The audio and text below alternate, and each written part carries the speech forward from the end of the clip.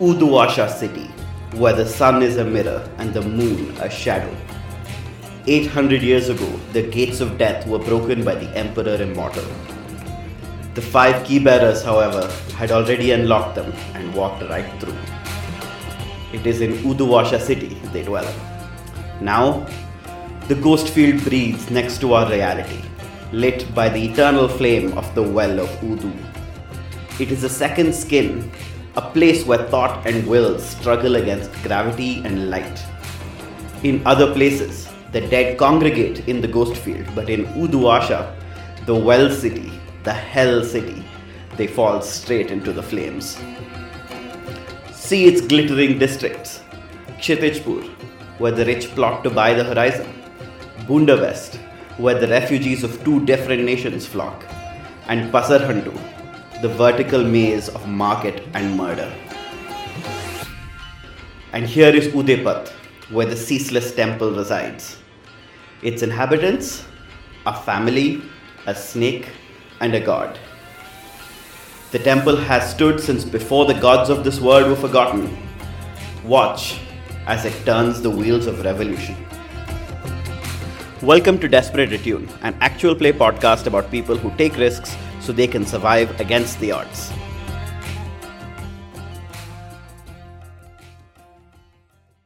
Hi everyone, welcome back to A Candle Ablaze, our Blades in the Dark game set in Uduasha. Last session, the crew went on a heist that they really didn't want to go on and ended up paying for something that they were meant to steal, namely some very complicated and delicate instruments used to what purpose it is not exactly clear to the crew right now, but will become very clear once Miraz has a look. Then we saw Freya poke into the identity of Mr. Peter Samhorse, a totally real person, I swear, who then, upon finding out that she was poking into his identity, promptly disappeared her. And I should mention that we did some of this off camera, so to speak, but we agreed that one of the logical consequences of Freya doing this was that Munna, the crime boss, who is the real identity of Mr. Peter Samhorse, would necessarily find out and promptly do something about it, which is to disappear her. And mechanically, what this means is that because in the base game, there is, a police force and a jail and so on, and that is the way you kind of get rid of wanted levels sometimes, is that you just go to jail. But in our Uduasha, that doesn't exist. Instead, what will happen is that Freya's disappearance by Munna will kind of work like that. So they have gone down a wanted level, and we did a roll off camera, and Freya's going to have a terrible time of it. But I'm sure that the crew are going to come to her rescue the second that they find out this has happened. And they have not found out quite yet. So, I hope everyone's doing well. I'm Tree, and with me are Adyat. Hello. Prince. Hi. Clow. Hello, it's me. And Emma. Hello there. That was a remarkably normal set of hellos. Well done, everyone. Yes. I've been training. Yes, I'm proud of you. So, I guess the other thing to mention is that we also rolled an entanglement after, which say again, off camera. And that entanglement was that you were about to be asked to do a favor by someone with whom you're on very good terms. In this case, the Skovlander refugees. And I think that's probably where we should start off our kind of free play, right? So I think what happens is, actually, you know what? Before that, the thing that I want to know is Miraz back from the hospital now? Yeah. Do you want to do the scene where he comes back? Yeah, I think that would be interesting, because I think that Miraz should be around for finding out that you're going to be asked for a favor. we did last session see Abbas and Miraz talk a bit, like as Yes. he was recovering, but Yeah. Will I be coming back into the temple, sort of, still like kind of like resting on a cane or something? You know, I'll recover. It just have been lying on my back for about a month or something. Sure. Maybe an arm over Abbas's shoulder. Is that a thing Abbas would allow? Of course. Mm-hmm. Oh yes, Miraz, you cannot. Of course, these kids they don't know how to walk. If I had taken a bullet back when I was a kid. No, I mean, you're Miraz is Abbas's nephew. I mean, it's not even a question. Oh, okay, fair enough. Yeah. I'm sorry I misjudged you. You should be sorry. Yeah, Miraz, like kids these days, you try to do. Try to be nice to them, and they just read into everything. These kids always reading. Anyway, so that's I'm walking in, and I think as I'm walking in, the first thing I see is like all the electroplasmic lights and so on outside the temple now. So the new renovations have already begun, I suppose, following the. Well, we did some renovations anyway, but like the renovations that have followed the committee meeting, right? That's begun. Yes, correct. And I think Miraz is looking at them and is shaking his head, partly in disgust at what has been done without him, what has been planned without him, but also looking at his own creations, such as the Sparkcraft electroplasmic lights and so on. It just looks so gaudy. It just looks so tacky. And everyone's wrong. Everyone's wrong, including him. Yeah, I mean, everyone is wrong. I'm curious, has Miraz drawn or, planned anything in the time that he was gone? Yeah. Last session, at the end, he drew some plans for Arcane Words. Yes. Yeah. But no, I don't think he's had the time otherwise to draw anything. I think every now and then he'd wake up and like scribble something on his like bed sheets that I think like Amitav's word, nurse words and so on, they'd like just remove. Interesting. Okay. Yeah, and I think as you come back, Miraz, you notice a difference, a layering in the temple. And I think the layering here is that you can see now not just how the temple is, but this sense of wrongness that everybody's wrong. You can feel this also because you can see how it should be, how it was in the future, kind of, how it is going to look in the past. And I think there is a part of you that realizes, and I think like what is happening here is that you're seeing the Ghost Echo's ability now reflecting on you. I took a special ability, I wrote it. It's called Sacred Geometry. Excellent. With focused observation, you can declare the ways in which any constructed object falls short of perfection. You have +1 dice in pursuit of this perfection. Fantastic. Okay. So yeah, I think that I think you can definitely kind of tell that, like, now in the temple, in some fashion, the past and future have changed, merged. It's not exactly clear which of these things it's done, but it's done something, right? And you see, because we did see that Padmamukhi got Freya a copy of Freya's ghost key off her, right? You see her open a door that may not have been there the last time you were here. Maybe it's a new construction, who knows? But you see her open this door with this key and walk in, or no, I think you see her lock it because she's coming out. She locks it, puts the key back in her pocket, and looks at you and says, "Miraz, you are finally back. All healed up?" Yes, I am. All healed up and ready to get back to the drawing board. Say, well, where'd you get that key? What is that? And I think,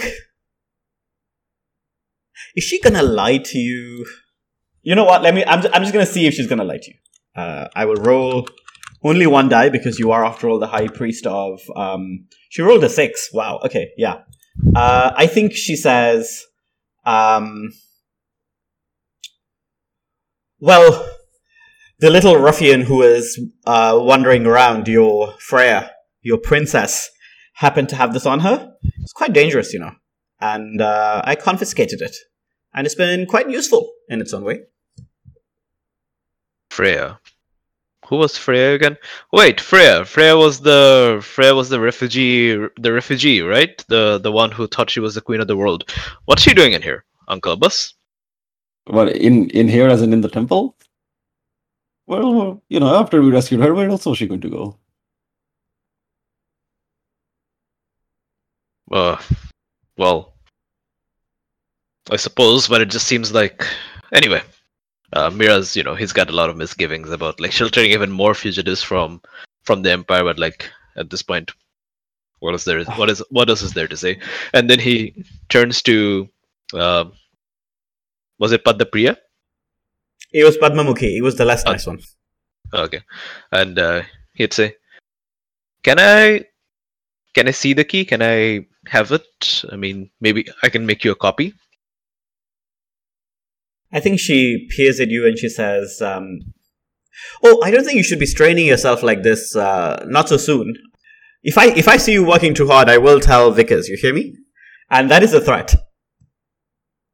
Yeah, I think Miraz is going to look at the key for a bit, and then he's going to shake his head, and then he's going to turn to Abbas and say, well, maybe she is right. Maybe I should be resting a bit more, Uncle Abbas. I mean, I could make a copy of the key for you. Oh, that would be very nice. Yes. I'm sure Padmamukhi would be very happy to give a key to the temple over to the high priest and the oldest serving member of the congregation as well. And Padmamukhi, as you well know, has no polite way to tell you to go fuck yourself. So she instead says, I think, well, I mean, of course, if that is your desire, then I will arrange it. But I will, if it is acceptable to you, I will consult with my sister to ensure that all proper protocol is followed. Mm-hmm. And Abbas can tell when someone's lying, right? Yep. The proper protocol to give me a key to the temple where we all live, so I can make a copy of it in my office, which will take maybe 5 minutes. Is that what you're saying? Okay. It is a dangerous artifact, Abbas Bhai. It is something that was secreted into the temple by as Miraz well knows, a foreign agent, someone who is under the influence of a god. Well, you're quite right. Okay, I think in that case, not only should I make a copy of this key, I should take the key off you so that I may properly study it in my office, where I have the proper tools. Mm-hmm. Okay, I think this is a roll. Mm-hmm. I think you can do this. And I think the risk here is that she has already made a copy of herself, for herself, there is a copy of herself, it's her sister, haha. So the risk here is that she will give you the key, but she will also have it. Okay, yeah, fair enough, I guess. And I think I'm going to assist you by Miraz kind of leaning on his stick and saying, and consider it also a very sincere request from the high priest. Very good, yeah. And I have a devil's bargain for you here, which is that I was just looking at our clocks sheet, and it may have become irrelevant, but I'm going to make it relevant again, which is way back at the beginning of the campaign, we had the wheel turns on Abbas. And it might mean something different now. It might even mean something revelatory, but if I get to tick it once, I think you can get a die here. Because this is very directly connected to the temple and the past and the future. You know what? I think I take that, because makes sense. Yep. Great. Okay. Oh, critical! Well, okay. That was worth it. Yes, absolutely. Yeah. In fact, I'll tell you why it was worth it. Because as you can see, Padmamukhi for a second, like, think, am I really going to do this? All of you feel in the temple something shift almost like imperceptibly. You can't really put your finger on what it is that has changed. But maybe in the TV show, what the camera sees is that like some like pattern on the floor, you know, some tiles, something is like shifted minutely. And in that moment of like uncertainty, I think Padmamukhi feels like something divine is going on, and then like accepts basically that this is what needs to happen. And I think what she will do is, I think the critical effect here is that she will actually offer to help. So she'll give you the key and she will say, of course, the instructions of the High Priest are my pleasure to carry out. If you require any assistance or advice or insight, I have been studying this for some time, and so has my sister, and we will be very happy to offer our aid if you should need it. Mm-hmm. So, as I understand this, on a success, we have a ghost key. We have the copy that was magically created of the ghost key. And on a crit, we can also gain her assistance in creating another copy of this key, so we can have another ghost key. Okay? Yeah. And also, like, studying it. So if you want something out of the key, like if you want a room that nobody else can get into, so, like things like that, right? Like whatever. She will absolutely, like, work on that with you. Mm-hmm. Yeah, I think for now, Miraz is... Who does she give the key to? Because I think Miraz has his hand out too. Yeah, I mean, like, if Miraz has his hand out... Oh, but it was Abbas who rolled, no? I think, Abbas, you tell me. Who does she give the key to? Because I could see it either way. You know what? I think like she might be giving the key, like she might make a move to give the key to Miraz, but I feel like Abbas is going to politely intercept. After all, he's the one who convinced her, and he's the one in the best position to study this. And Miraz, you know, yes. you need to rest. Determine who should have it. Yes, me. Indeed. And you know, as you intercept, I think she kind of nods, gives it to you, and says, yes, best that the High Priest rests. Yes, the High Priest kind of looks miffed at this, and I think there's like a flash in his eyes, but he, you know, he just leans on his cane and says, yes, I will rest. I would like to have a look at it later. Of course, Miraz, just, you know, my door's always open. Yes. But speaking of doors, I would like nothing more than to walk to the door of my own bedroom and see my wife. Where is Vickers? And where is Cousin Joan? It's been a while. Last session when we left, Vickers was still playing roofball against the Skovlanders, so I don't know if this is before or after that, or if she is currently away having that match. I think that there is no way Vickers would not be here when her husband is returning to the temple.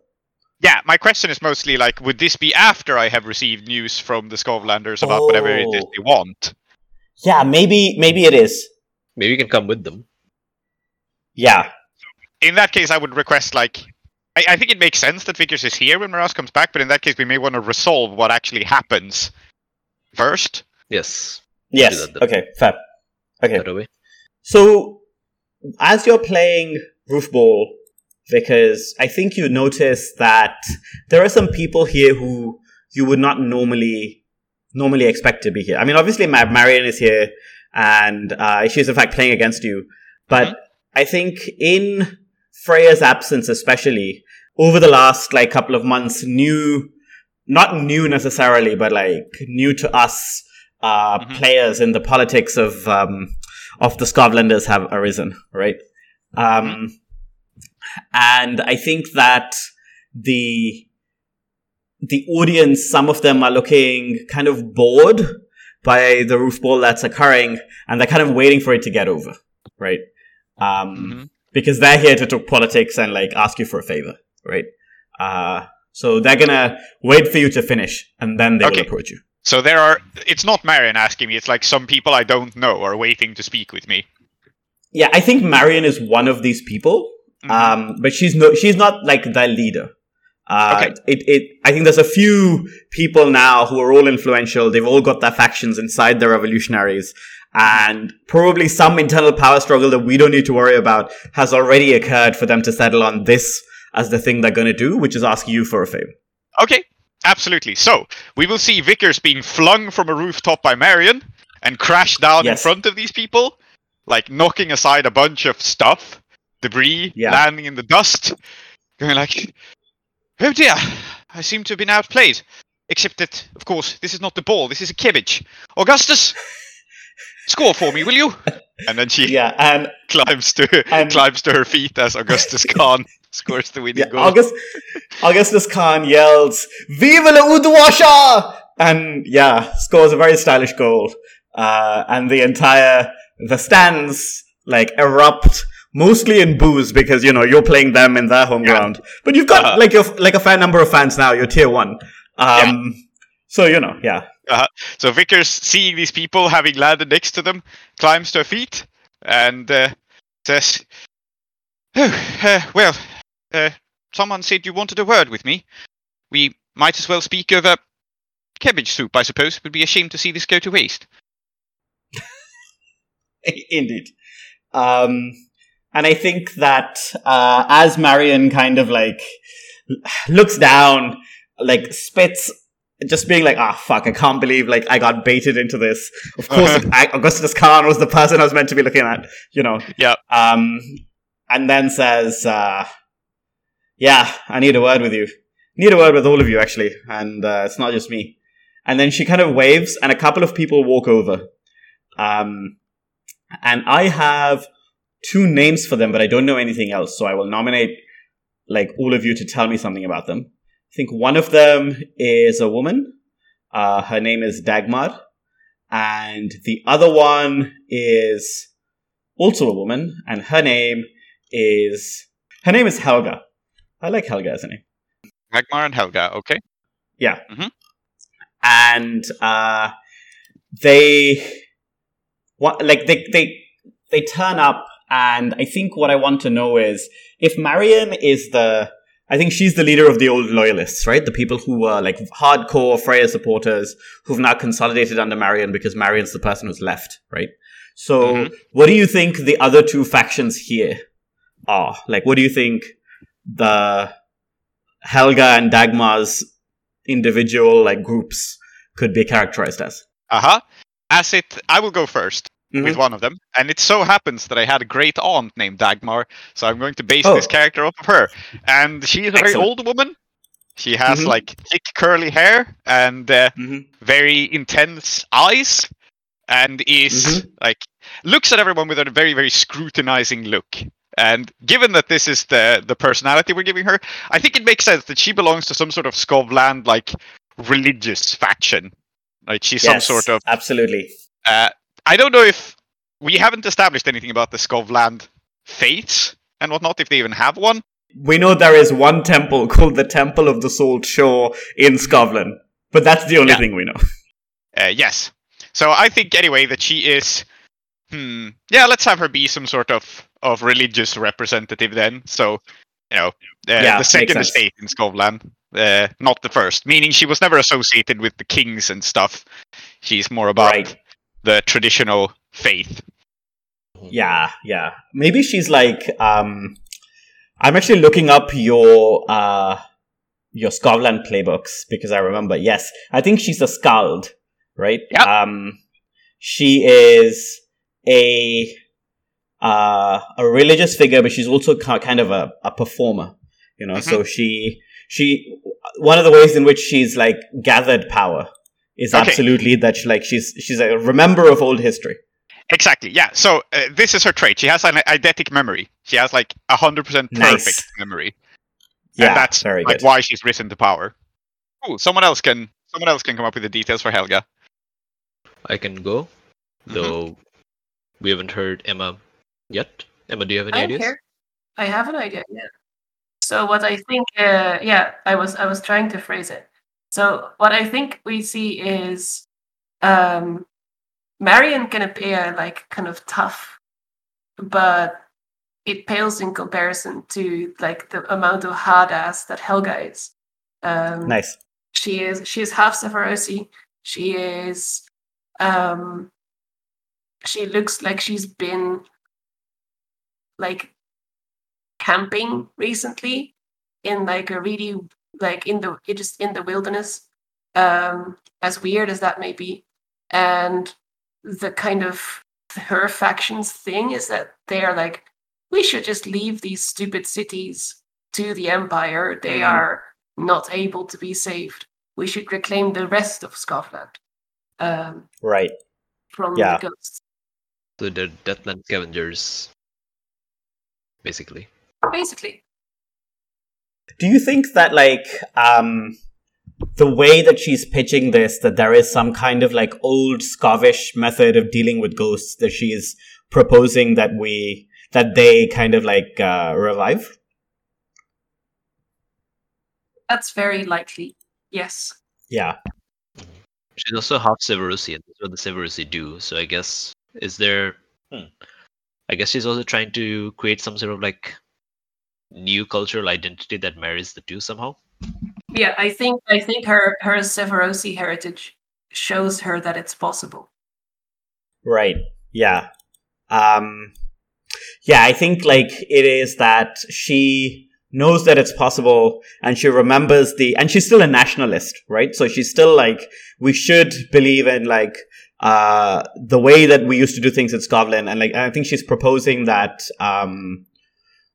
unlike say Dagmar, who is suggesting, like something very traditional, very like, pray to the gods and everything will be okay, that kind of thing. Or that's how she characterizes it anyway. I think Helga is saying that we should take inspiration from the ways we should do things and then we should invent a new kind of thing. We should go into the future and not be stuck in the past and, worrying about the way these cities work and stuff. That's not for us. Great. So I think we see... Sorry, I thought of one more thing for Dagmar, which after like reflecting on it for a second, the name means day maiden. So I think that, in fact, the Skovlanders worshipped the sun before it died. Excellent. And now they have some sort of like, there is a remnant of the sun in the sky above our bleak and dark city. And that's probably their, like, they have some sort of myth about like the resurrection of the sun. Nice. Yes, absolutely. A lot of their hardliners. One of the things that the hardline religious faction in Scotland wants to do, and it's entirely possible, none of us know about this. One of the things they want to do in Uduasha is blow up the mirror. Mm-hmm. Sure, yeah. Their false sun. Their heresy. Yeah.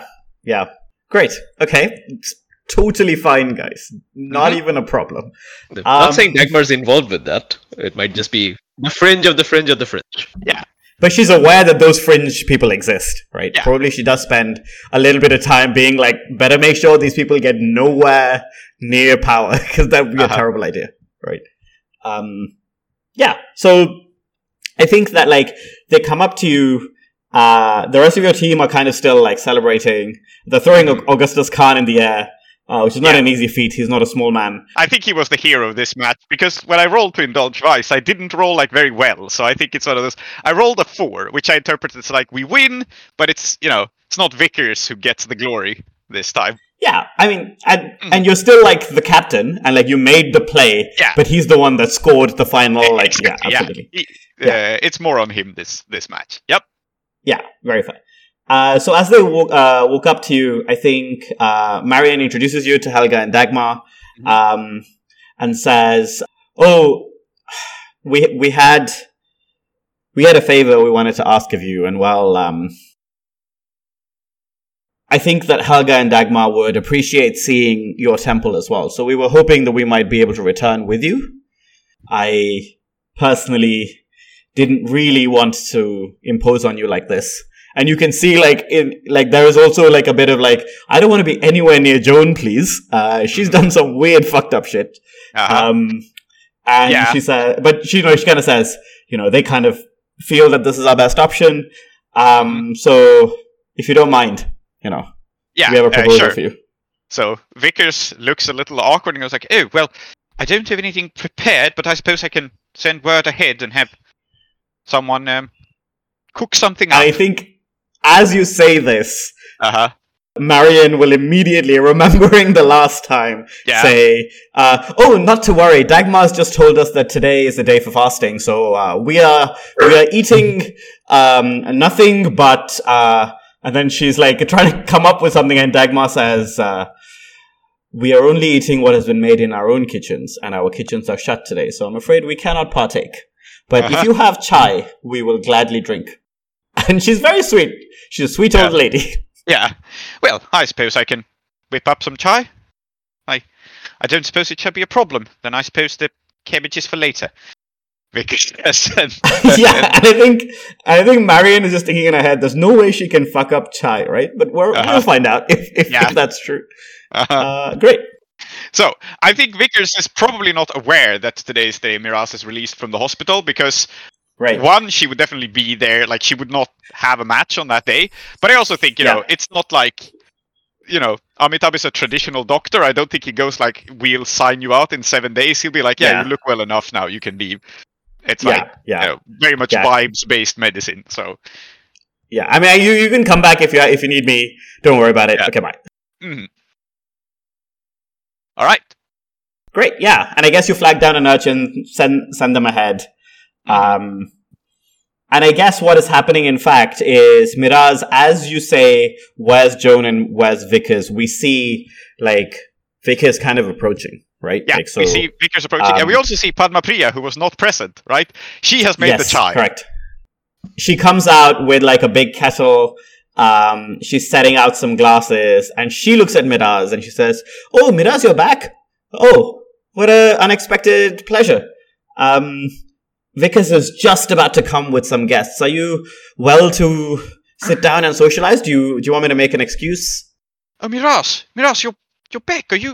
Are you feeling alright? Are you sure you shouldn't be resting any further? Did Amitabh sign you out already? How? And Vickers will step forward and immediately, like, physically fuss over you, right? Like, she will be pulled into a hug, but not before having, like, checked your wound with her hands.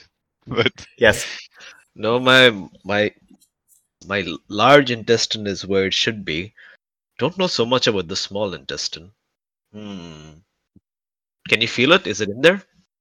I think Vickers will poke you in some imitated attempt at what she has seen doctors do, and be like, "Dear, I don't know. How do you test if chakras are aligned again?" Like trying to remember what she knows of. Yeah, somewhere Abbas's close friend Tripadna is like shuddering as this is happening. Yes. Why? You know, like not even knowing. Sometimes you just get feelings. Yeah, but Vickers just like, well, if he said you were well enough, then I suppose you must. But you do be very careful, man. Although it's so very good to have you back. And then I think then she will relax and like accept the embrace, right? Yeah. And, after the embrace, Miraz kind of pulls away, and then he kind of looks at you and says, "I've heard that guests are coming. Let's see, every single time I've heard this phrase, it has been some Skovlanders coming in here asking us to help with their revolution. I'm sure it can't happen at Oh, wait, no, that's what's happening, isn't it?" Yeah, Vickers looks a little awkwardly behind her at the three Skovlanders approaching. "It's not Marion that's coming, right?" says Joan from like a corner. "Oh, hello, cousin Joan. I'm back from the hospital." "Yes, wonderful. I was just on my way down." And she like kind of picks at her teeth and picks at something that she took out and flicks it away. "Have you eaten anything else interesting recently? I think one of my last memories was you eating, yes. Probably better than your hospital food. Although I guess it wasn't that kind of hospital, right?" Actually, Amitabh's food was amazing. It was some of the best. He was about to say some of the best food he's eaten in months, and then he says, "It was very good." Vickers nods and agrees. "Oh yes, he's quite good at what he does, isn't he? Now, I know the flavor isn't always the best compared to other sources of food, but it is very healthy." "But seriously, who are you bringing? I do hope you're not bringing Marion. She hasn't been responding to any of my urchins." It was some friends of hers. I'm not entirely sure, and I guess she looked behind herself, because I imagine the Skovlanders are not, like, far behind. Yep. And Marion is there, but Marion has an expression on her face, Joan, that I think only you will recognize. And it is the expression of, like, really not wanting to be somewhere and not having a choice about it. It's kind of a grumpy irritation. And that's not really what most people see on Marion's face. Triple threat. Wonderful. So do you reckon Joan would know the other two? I think Joan knows the other two as like, oh yeah, those are more fanatical than Marion. Yeah. And I think they seem to be kind of like having some hushed conversation. They clam up when they approach like the temple, and you see Dagmar look up at the structure and then murmur something under her breath that seems to be like some kind of religious like little thing, being like, "Oh, blessings be upon me and the house into which I enter," or something like that. And she is waiting for you to invite her inside. Helga is like, "What are you doing?" and walks in. And Marion does not want to come in. She's terrified now. So she's gonna pretend. I'm inviting people, obviously, as I see them. Excellent. Like, Vickers will glance briefly at Joan with like a look of, "Oh, I'm sorry. I didn't, I probably didn't want to meet Marion. My bad," right? But then she will turn back to the guests and go like, "Well, do enter. Hospitality is one of our principles. The chai should be just about ready." And then she turns back to Miraz, Joan, and Abbas, I think, and goes like, I'm dreadfully sorry. We were playing Grooveball, and, well, I couldn't say no, could I? No, it's quite all right. It's quite all right. I admit what I really want to do is go lie down and not deal with any more Skovlander nonsense. Oh, well, in that case, Miraz, I think I'd better see to you. Joan, Abbas, do you mind taking care of our guests for a moment? No, I think, Whoa, hang on a minute. I should go. Hang on a minute. Vickers calls Abbas by his first name? Oh, no. She calls him Uncle Abbas. Yes, I forgot. Yeah. How dare you? Yeah, it's always Uncle Abbas. You're quite right. I was going to come down with a fit there. Yes. Oh, that's my bad. Yeah. So I think Miraz says, that he wants to lie down, but like, no, he should be involved, because clearly decisions have been happening without him anyway. Yeah, a kerfuffle ensues before everyone sits down for chai, I think is the summary of the... No, sit down. Yeah. And while this is happening, I think Padmapriya serves everybody. I think, in fact, as she begins to, we probably see Helga, who, as you say, is more of a hard ass and more of a very, bite the bullet, just get shit done kind of person. In this way, however, will be like, no, let me help you. And then the two of them kind of figure it out, serve the chai, and while you are kerfuffling, Padmapriya is making friends. Mm-hmm. A table is arranged, and everyone will be seated so that they may speak to the high priest, which I guess they weren't expecting to meet, but now he's here, so... Yeah. In fact, I think Dagmar will say, I was not aware that you had returned from your hospital visit, was it? Yes, I'm back. Hi. Indeed, a pleasure to meet you. I am Dagmar, a skald of the Skovish tradition. I understand you already know Marion, and this is my... And a brief pause as she's like, compatriot, Helga. I look at them and I kind of give polite smiles, waiting for them to come to some sort of point. Indeed. Mm-hmm. Now, I should say that he's been back for approximately 5 minutes, so we probably shouldn't drag this out too much. And I think Helga will say, excellent. In that case, let me make this very quick. Marion tells me that you're a friend to the Scottish and you've done loads of good work for us. And we've done loads of good work for you, or so I hear. Marion's people certainly have. We need some help. And you're influential in Uduasha, and you know people, and they know people. And, well, we're in a bit of a pickle with these Catharisi refugees who are also in Bundavest. Now, I think we should just kick them out, not worry about it. They are definitely disrespecting us, but Dagmar seems to think a softer approach might work. What that approach is, I don't know. But, well, if you want me to come to the point is we're having some trouble and we would like some help with it. I don't know if you should be calling them refugees as such. I mean, they're just a bunch of farmers who couldn't get with the times, and then they lost all their jobs, and now they're over here. Your people are refugees. They just couldn't cut it. I'm sorry. Do you want us to remove some refugees? They aren't refugees. You want us to remove some people from a neighborhood? I mean, I think everyone here will agree that this is not what this temple is about. And I think Dagmar will say, no, Helga in her trademark blunt phrasing has not exactly... What we mean to say is that we've had some trouble with some swordsmen, the rising moon, the rising star, something of this kind. They are Catharisi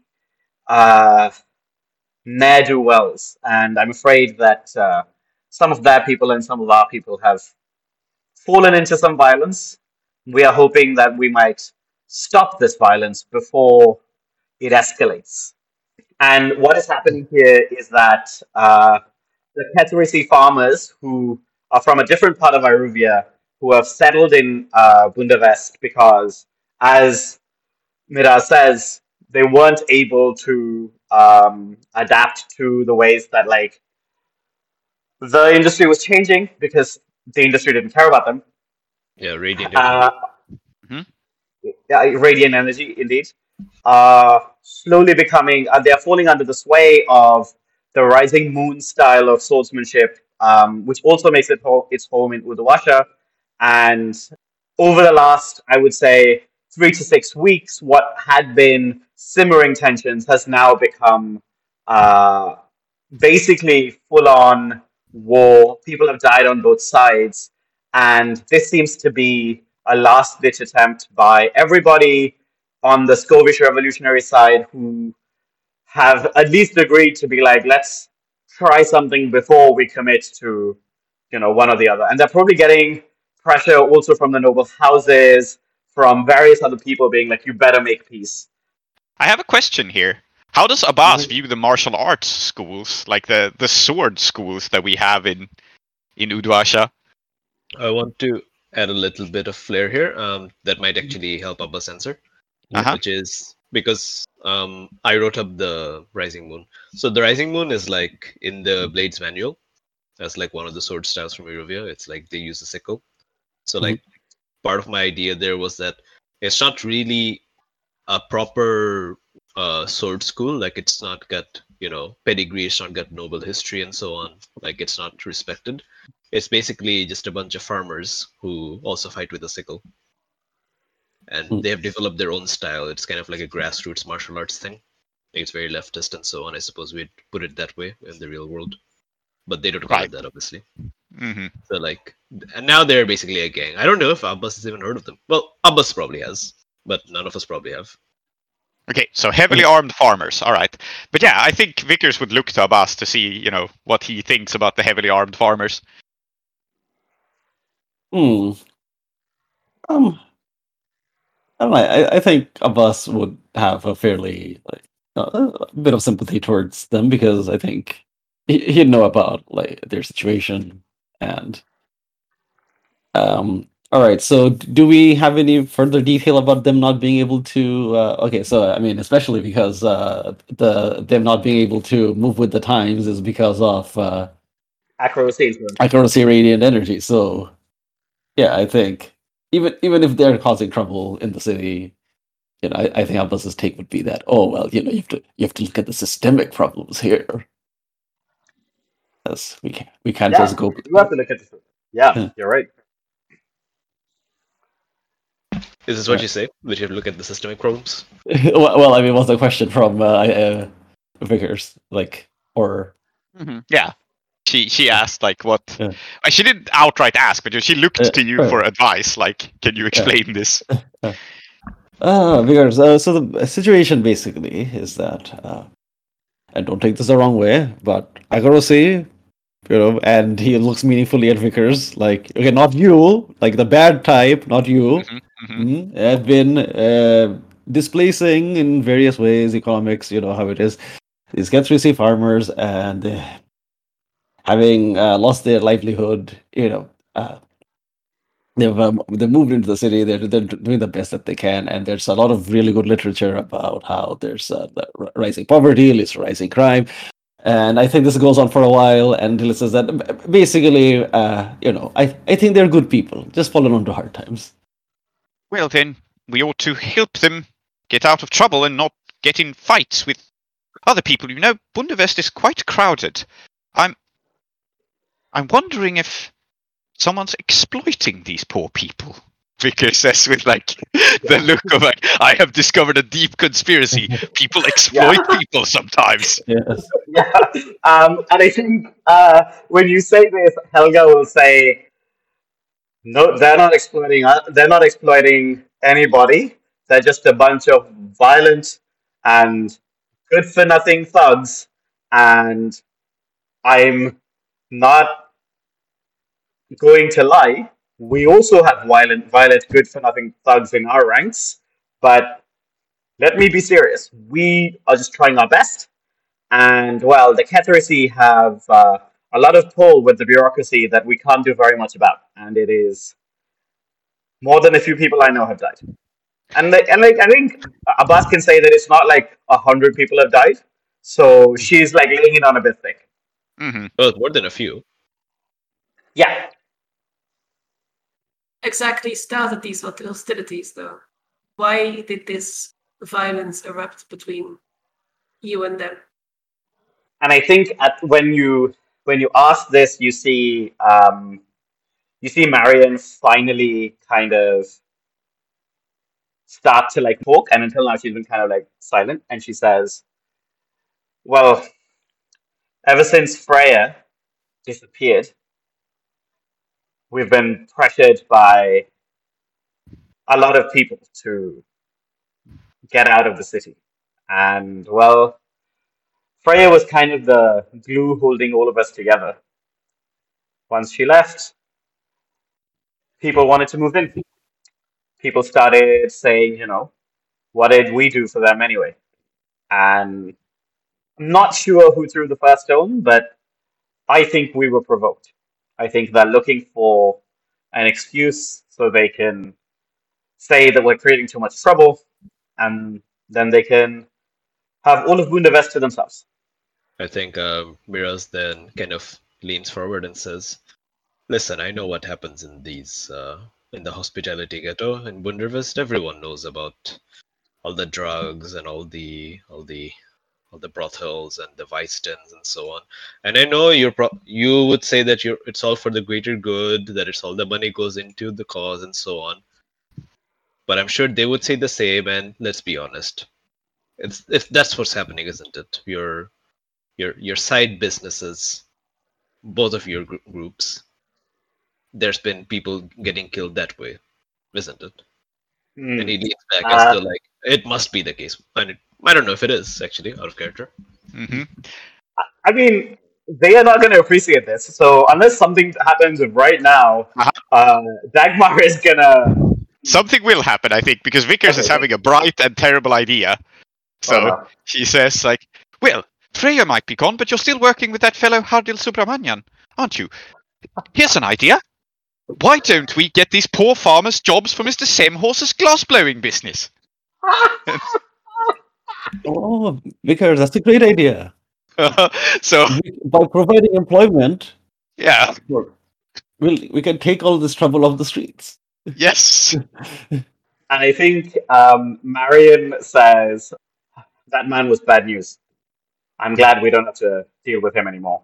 And to be perfectly honest, I do not appreciate the implication that somehow what is happening here is that we want to save the illegal things that we're doing. Okay? And I think she looks straight at you, Joan, and says, is this really how your family talks about us? Well, not everyone sees the world the way you do. Indeed. Yeah, Vickers will scramble to try to diplomatically save the situation because this is getting awkward. So she leans forward and says, well, no one is accusing anyone for doing what they must under difficult circumstances. It is, as exactly as Uncle Abbas has said, it is all about economics, which is a very dark science that very few of us can claim to understand. And Sure, yeah. What have you done for them, Marion? Ideological battle. I love this. I think Marion looks at you, Joan, and says, I kept them together after whatever it is you did in the temple. And then like a note of fear enters her voice because she's been avoiding thinking about it. And she says, you know, when you completely destroyed any semblance of unity among the revolutionaries, someone had to make sure that if they didn't, completely fall crack under the pressure, I had to step up. That's what I've done. If all their unity was based on that thing, I don't know what that was worth. But you are right. It's a problem now. And Dagmar will basically just at this point say, the Temple of the Ceaseless Wheel is known for its hospitality. I'm falling at your feet. Please help us. And she is going to, I think, genuinely, if you don't stop her, fall on her feet. Fall on your feet. You know what I mean. Whose feet? Miraz's, you're the head priest. Oh no. So Vickers goes like, oh, that shan't be necessary, because that sounds like a very awkward situation. It is incredibly awkward. Yeah, really, we'll be glad to help out, won't we? And she looks around at everyone else. Please get up. And then so wait, hold on. And then he kind of says, as though suddenly like possessed by another thought, the Kingfisher Grotto. Is it in the middle of all of this? I think it will be in the middle of all of this. I think Marion will say, of course it's in the middle of all of this. It's, I don't know. It's got a weird energy, but it is incredibly well placed. Everybody wants a piece of it. Yeah, because you can hide drugs in there. I beg your pardon? You can hide drugs in there. Yes. And again, Dagmar will be like, I understand that you have no reason, particularly, to trust us, but I hope that all of the good work that you have done, we are nothing but grateful. But listen. You don't have to beg. You don't have to do the whole on the knees thing. I mean, we can even pretend your people aren't selling drugs. The Kachezis aren't selling drugs. We can all pretend all of that is happening. But I need the grotto. There's some things I need to do in there. And I think Abbas has already heard what I want to do there. I want to kind of like create a franchise, sort of like little chapel, franchise the temple or something. Yeah, we're expanding. Yeah, I don't know if the others have heard. So this is probably the first time they're hearing that we need the Kingfisher Grotto for something, as far as Miraz is concerned. But listen, we'll do this for you. We'll frame it however you want, but I need the grotto. For me, it's a mutual partnership, okay? If we do this for you, you make sure that I get to do my business in the grotto undisturbed. And I think Helga will say, and she's been kind of sneering at the old woman all of this time. Helga will say, you apologize for what you said about the Scottish, and I will personally make sure that you get the grotto and you get whatever you want. You can do whatever you want inside. But what did I say about Scottish?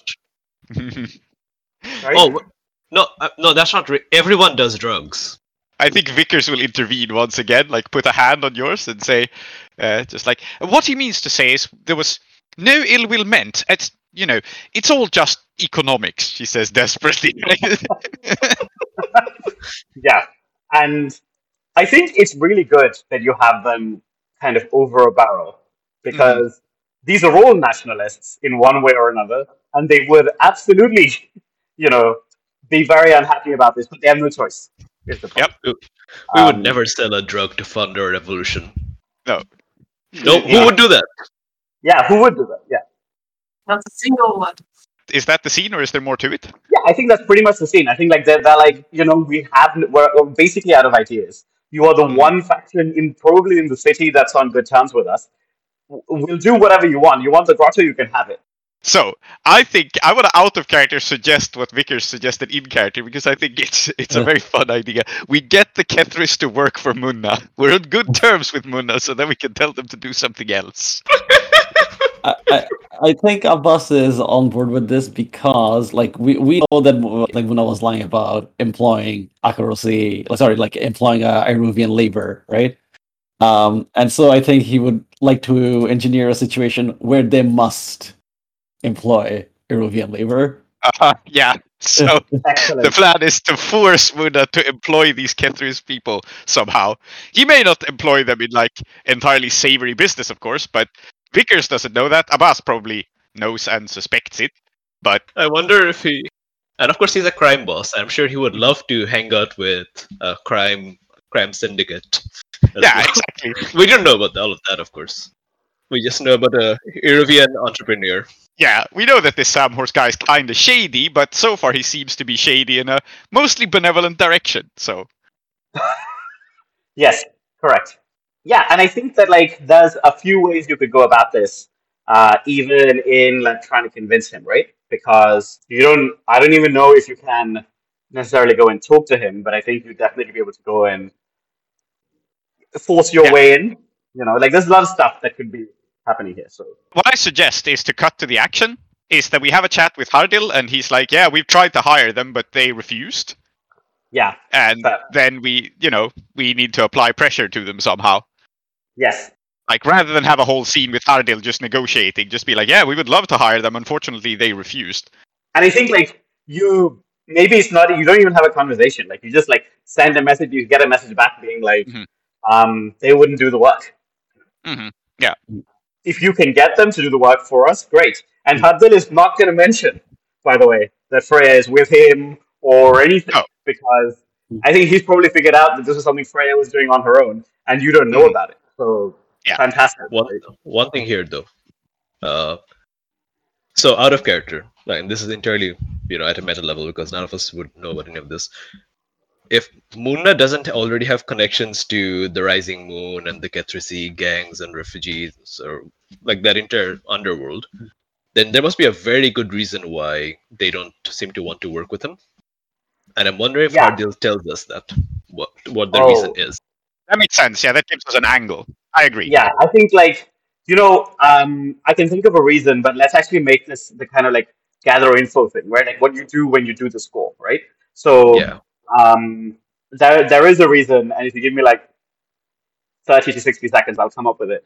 But I also definitely think that... because I think the difficulty here is that... So, as far as we're concerned, there's no particular reason for Mr. Peter Samhorse to have already had contact with them. So there's no particular reason for us to imagine that Mr. Peter Samhorse is someone that they've already, for some reason, taken against. Because because we don't know Mr. Peter Samhorse is Munna. So does any of us think to ask this question in character? Because I sure as hell would not. Think to ask what question exactly? Like, why? Investigate this angle at least. Like, it's like, okay, but like, why? Yeah, I think Vickers will do it, and kind of accidentally, because I think Vickers, for whatever reason, I suppose, Miraz needs to rest. So Vickers will deliver this message, I think. So she will go down to the Foundation and make sure the message gets through. And she will kind of phrase it, not as like, why won't these people work for you? But like, is there any reason why they couldn't work in your glassblowing industry? I don't see the reason. Why wouldn't you hire them? And then there would be an answer of like, well, I would, except X. Yeah.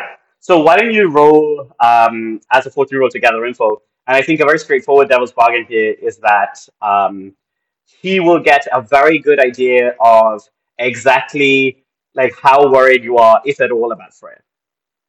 Because right now he doesn't have that, like he has the information from whoever he has watching you or whatever, but like this is like, because you're so open, he's going to be able to figure out, he's going to ask you some questions about Freya, whatever you answer, he'll be like, okay, I know exactly what the current situation is and how careful I have to be about it.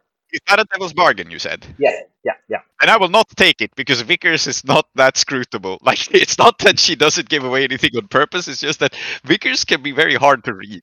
Yeah, very reasonable. Yeah, absolutely. So I roll consort and I get a 4 on gathering this information. So probably, I guess I have a chat with Hadil in person. I guess I go down to the Foundation and meet him. And I think the reason that he meets you, by the way, is that he like looks at you and says, "Did you really like leave a check like in my name? Like, is that really what happened?" And like he's like laughing about it. He's like, I think, genuinely amused, right? Yeah, and I think Vickers is very confused because he told us he was trying to buy it and they wouldn't let him. Yeah. So exactly. We fixed it.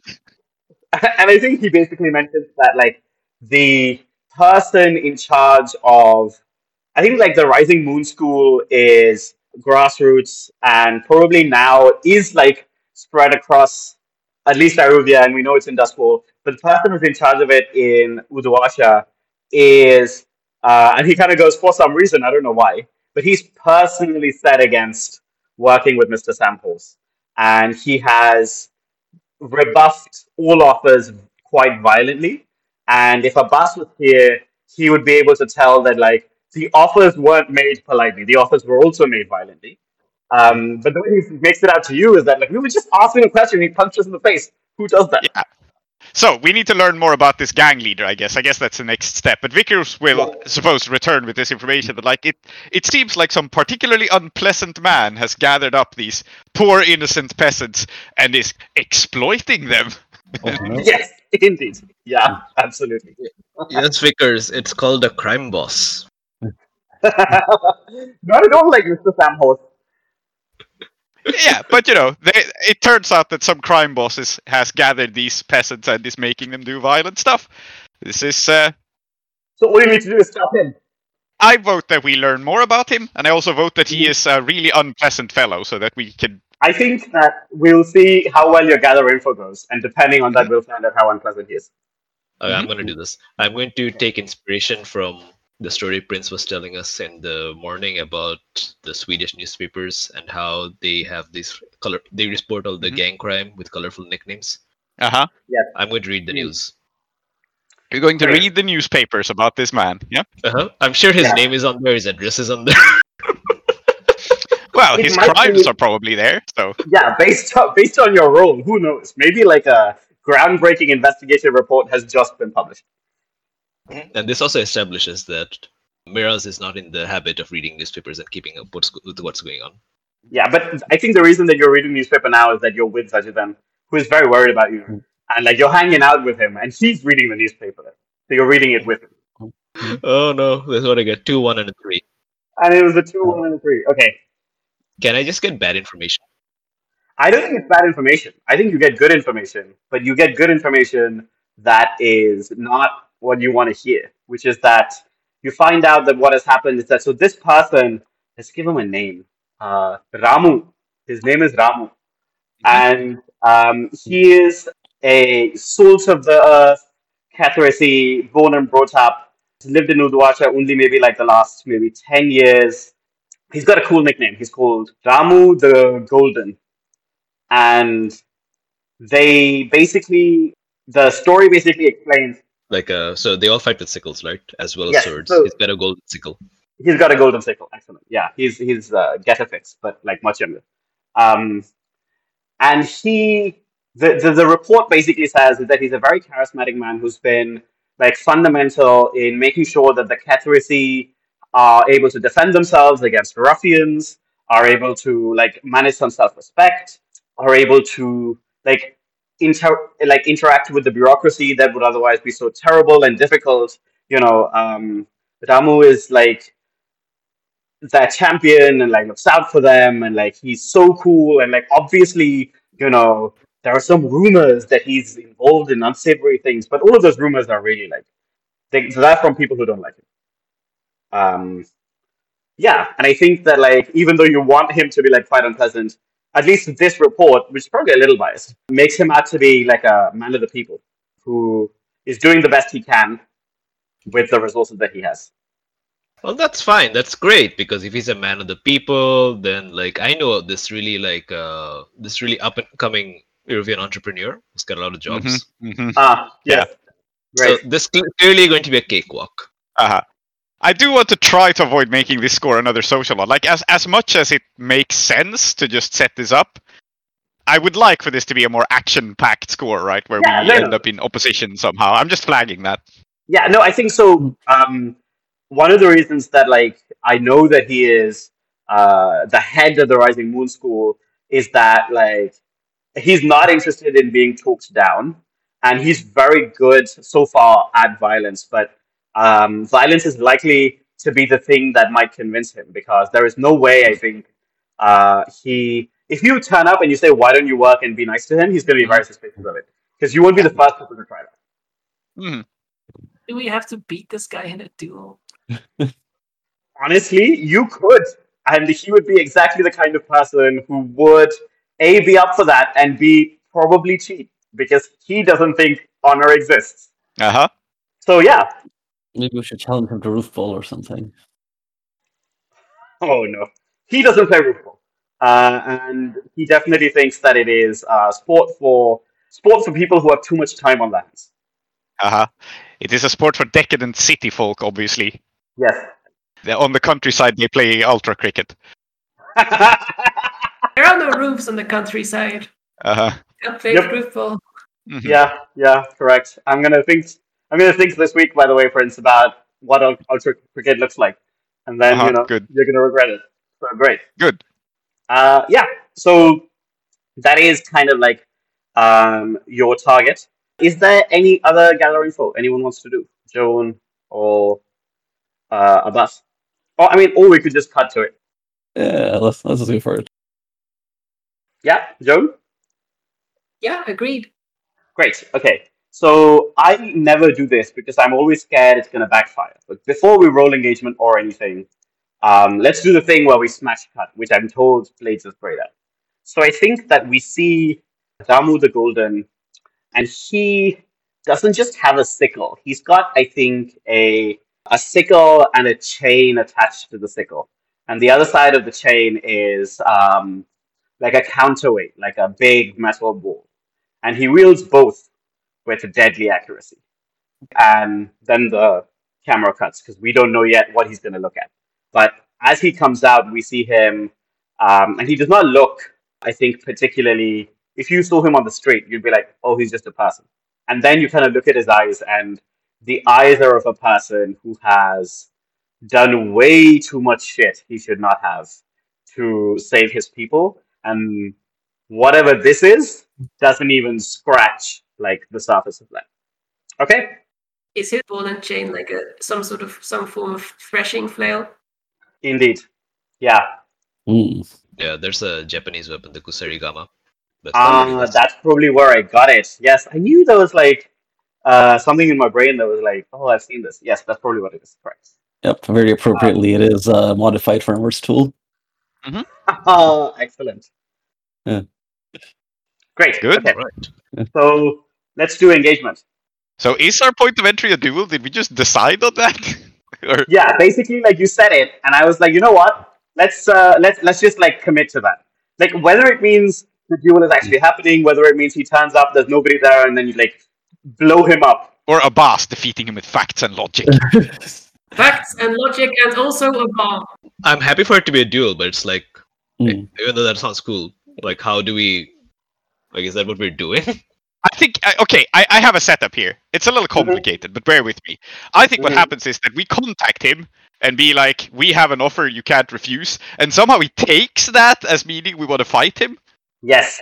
I know why. I know why he wants to make it a fight. He knows that the Scovlanders have been reaching out to us. He knows that we're in with the Scovlanders. They know all of this.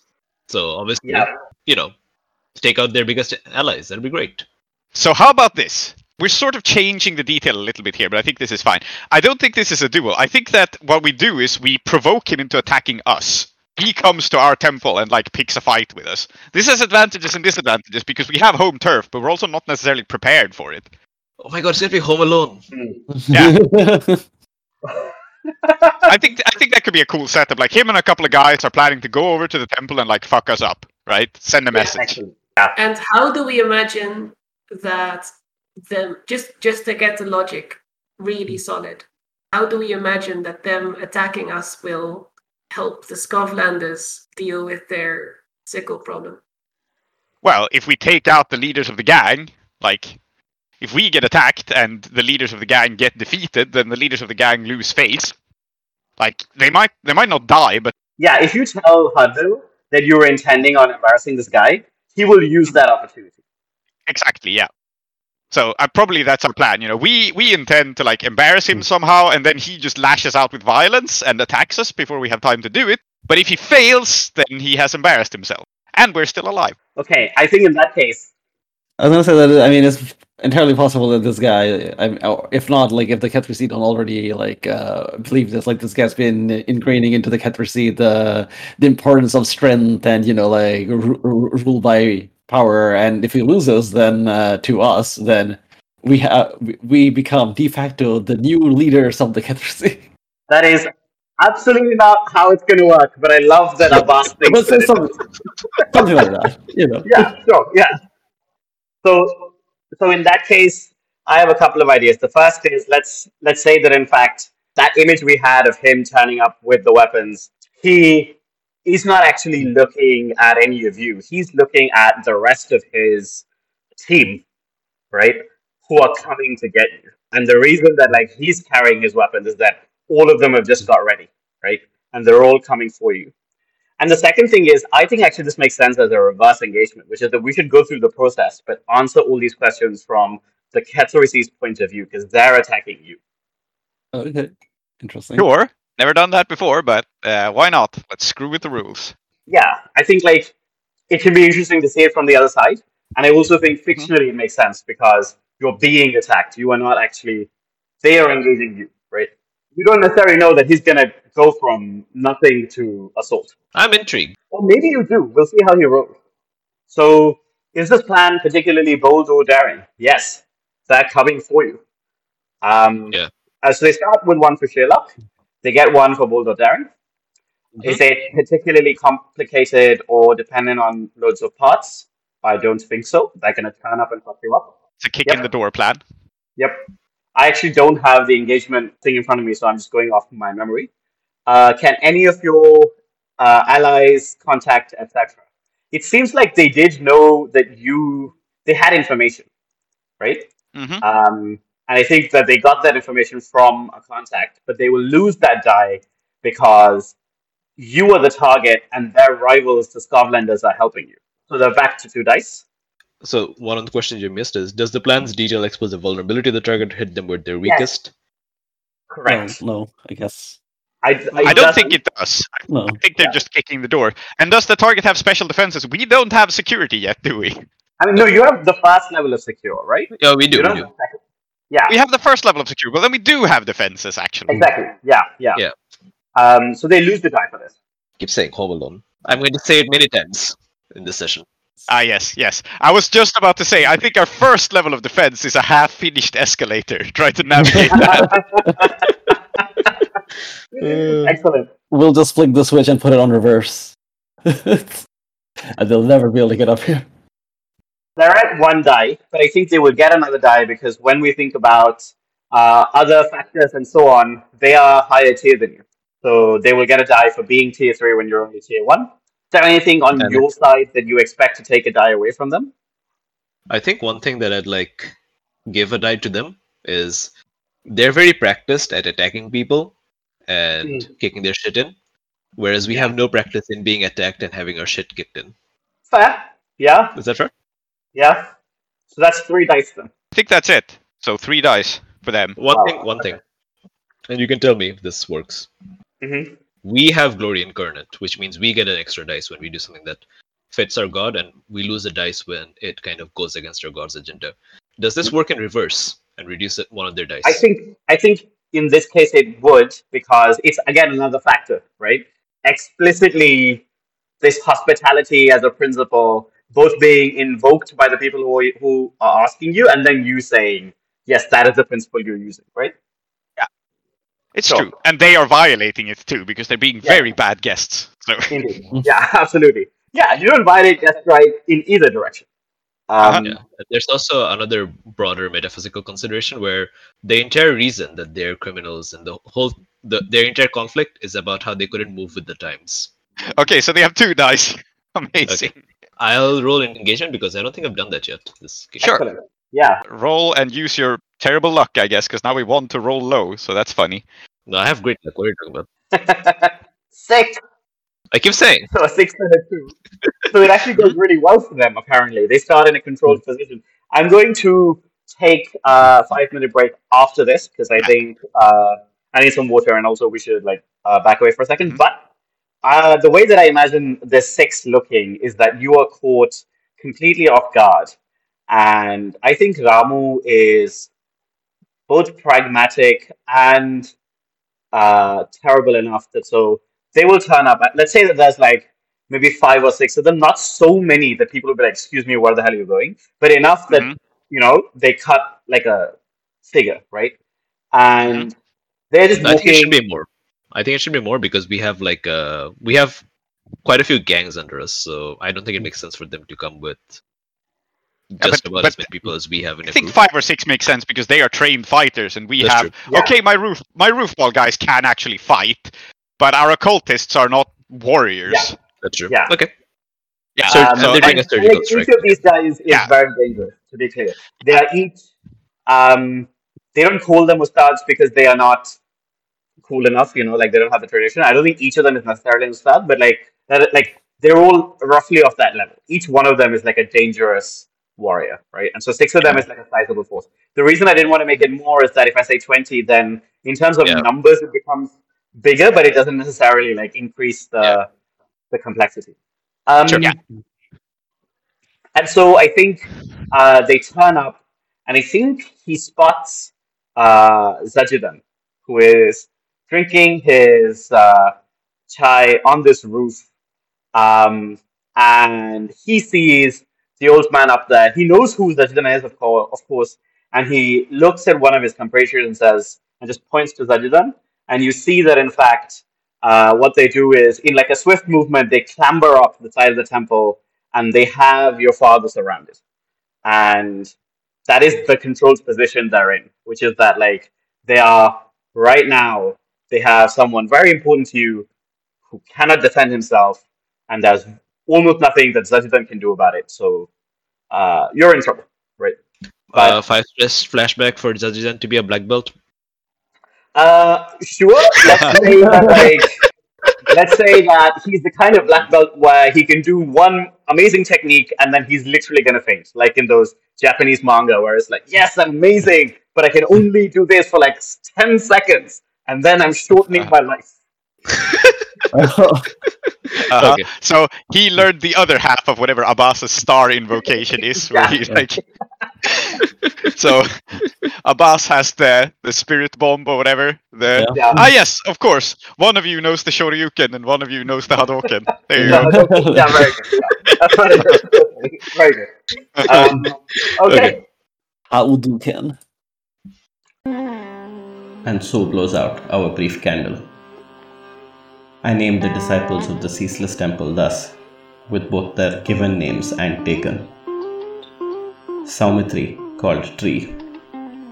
Zoheb, called Clow. Prince, Emma, and Adiyat, called Soap.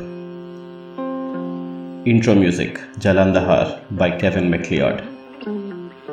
Outro music in Keeravani Ragam by U. Srinivas. Blades in the Dark by John Harper and Evil Hat Productions. Iruvian Playbooks by Johnstone Metzger. Follow us at Desperate Attune on Twitter or email us at desperateattune@gmail.com. Support us at kofi.com/desperateattune.